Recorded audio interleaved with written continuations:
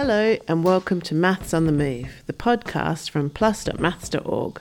I'm Rachel Thomas.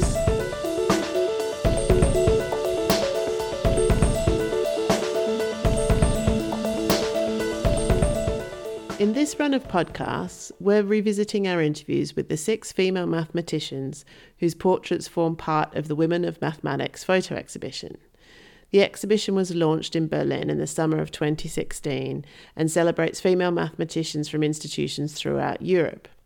When Cambridge hosted the exhibition in 2017, which was when the Cambridge mathematicians contributed their portraits, my colleague Marianne Freiberger had the opportunity to interview these women about their work and their lives. In today's podcast, we revisit our 2017 interview with Anne-Christine Davis, Professor of Theoretical Physics.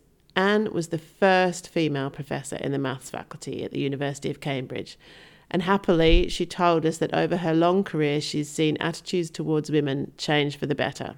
But as you'll hear, she had to put up with quite a lot at the start.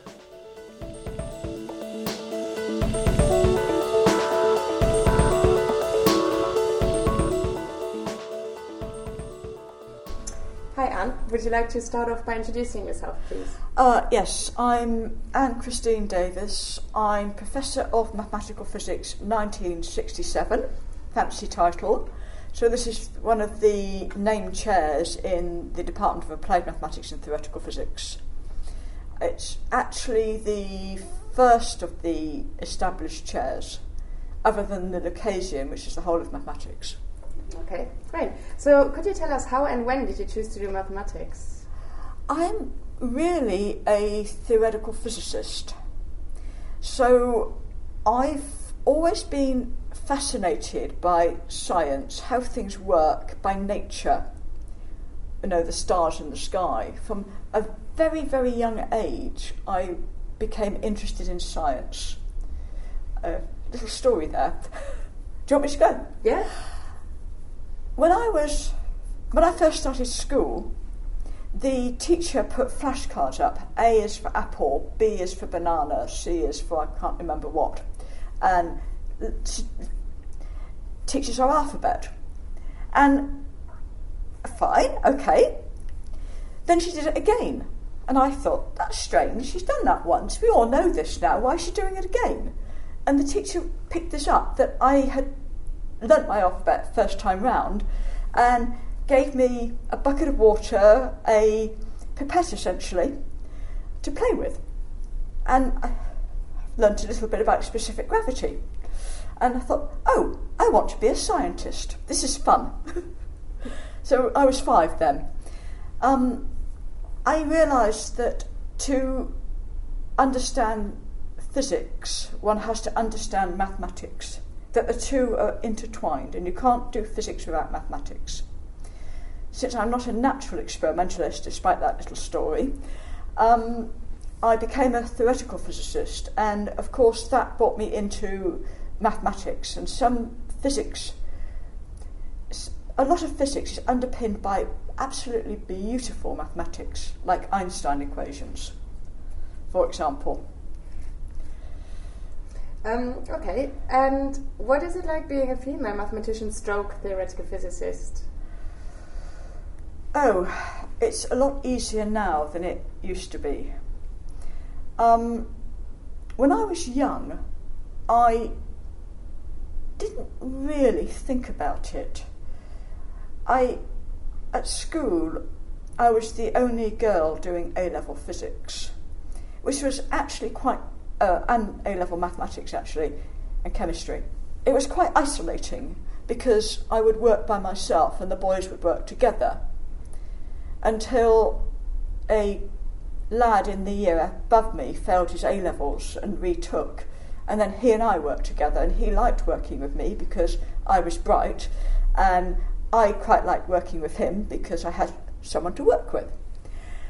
So when I went to university, I went to Royal Holloway to do physics, and it was a bit more of a revelation because having come from a mixed inner-city comprehensive school, being the only one doing physics, only girl, when I got to university there were other women doing A-level physics, doing a degree in physics, sorry.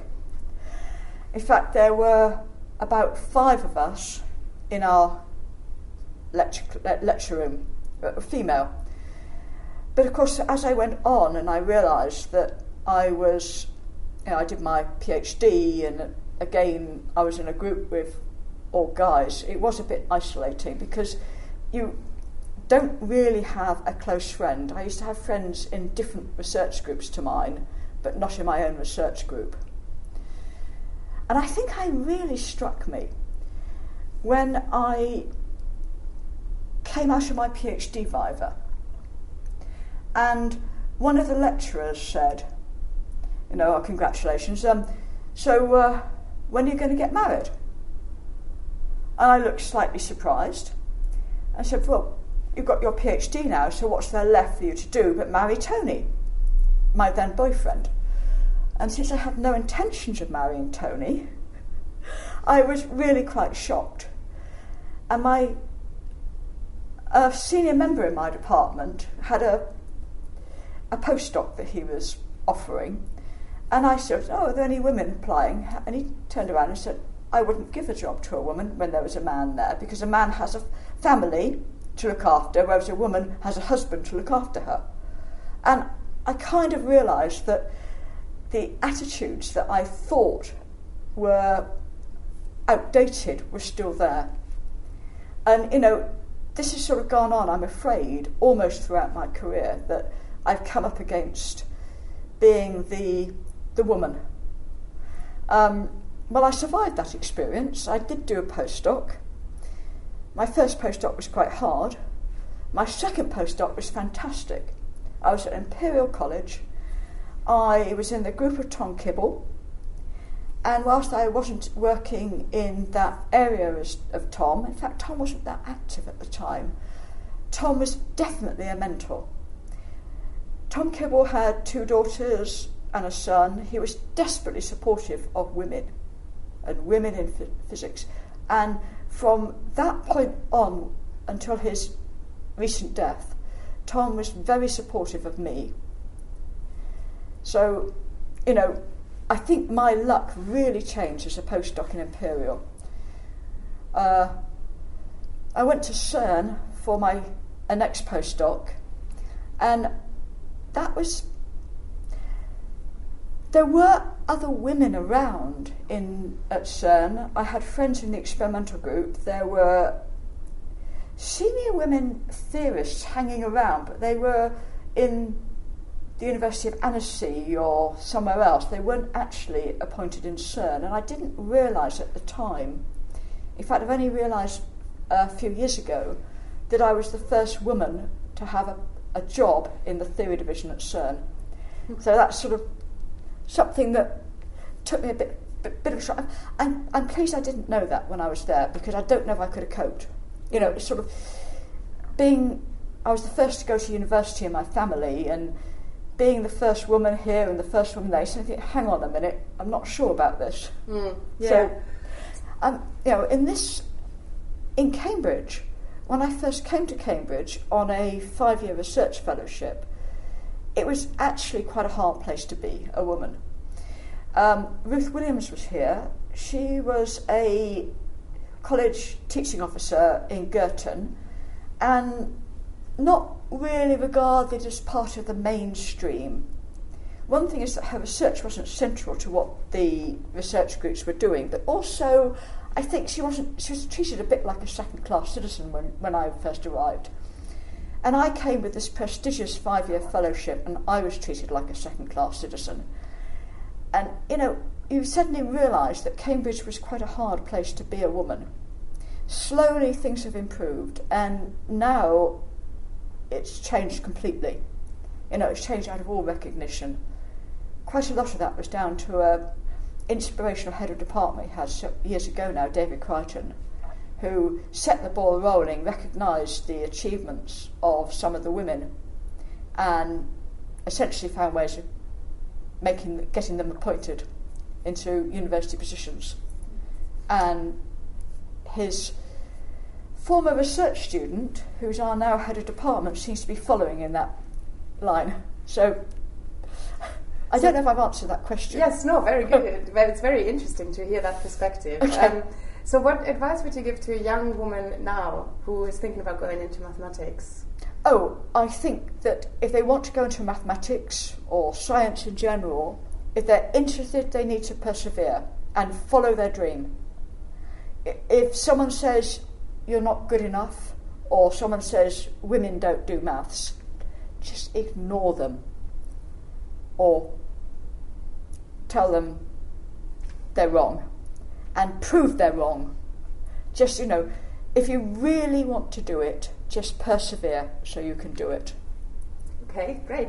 And for you personally, what are the joys of doing, mathematics, theoretical physics, and what are the challenges? I mean, my biggest joy now is being a PhD supervisor and advisor to younger people and watching them flower. They come as, just finished their degrees, and they blossom over the 3 or 4 years into being great researchers, and this is fantastic. I now have several research students, former research students, who are in faculty positions, in fact several women. So I've got 2 very successful women. One of them is in Nottingham, another in Imperial, both of them thriving, leaders in the field. And it's fantastic. This is my biggest joy now, of watching these people develop. But, also, I still get a kick. I've just come back from delivering the Owen Fest colloquium in Leiden, and as far as I can tell, I'm the second woman in the history of this colloquium to do it. It's quite amusing because you sign the wall afterwards. And so I've signed the wall. I mean, there's quite a lot of signatures, but there's also Einstein there. Wow. So, rather overwhelming company. When I was first thinking about this, I was a bit overwhelmed. Well, I know that they haven't had women for years doing this one. But no, you can do it, And in a way, I still get the kick out of realising that my work is appreciated, yes. and as well as developing the younger generation. So, could you tell us what your work is about? Well, my work recently, over many years now, has been it's in theoretical cosmology. We discovered that the universe is undergoing a late period of accelerated expansion. So we knew that there was a steady expansion of the universe. This is what we get from looking at Einstein equations in what's called a Freeman-Robertson-Walker, in a cosmological solution. But it seems to have undergone this accelerated expansion that was, when we found it out, it was completely surprising. And I've been trying to understand that. The approach I've taken is, rather than saying, it's a cosmological constant that Einstein put in, and then try to explain why it's a funny scale, is thinking that it's dynamical, and it's coming from the dynamics of a field. So I've added an extra field to Einstein gravity. It's called a chameleon. Well, that's the one it's easiest to describe. And this should give you an extra force, a fifth force. But the way the chameleon mechanism works, the behaviour of the chameleon depends on the environment. So when the environment's very dense, like in the solar system, the extra force is screened because the chameleon becomes quite massive. But cosmologically, it's massless and unscreened, so it gives you extra effects in the cosmos. So, last question, could you tell us about one of your favourite scientific experiences? Perhaps a eureka moment, or maybe even something at school, like you already talked about, the water bucket. I think there's been quite a few eureka moments. I mean, one of the eureka moments was actually writing down this chameleon theory, and suddenly realising that no, there isn't a fifth force. Actually, it works like this. We have this screening around the fifth force. When matter is dense, this is how it works. And suddenly realising that on the paper, piece of paper you've got, wow, that's incredible.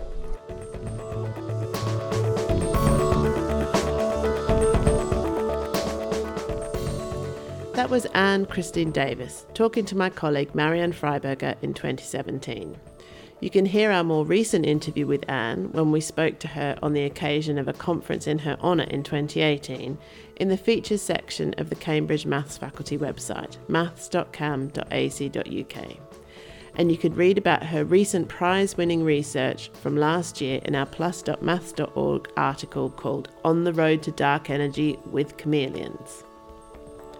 And you can see all the Cambridge posters from the Women of Mathematics exhibition and find out more about their work and their mathematical lives at plus.maths.org/content/women. And stay tuned to this podcast for the rest of the interviews with these brilliant women of mathematics over the coming weeks. The music in this podcast is from the band Yusa and the track is called Plankton. Thanks for listening and bye-bye for now.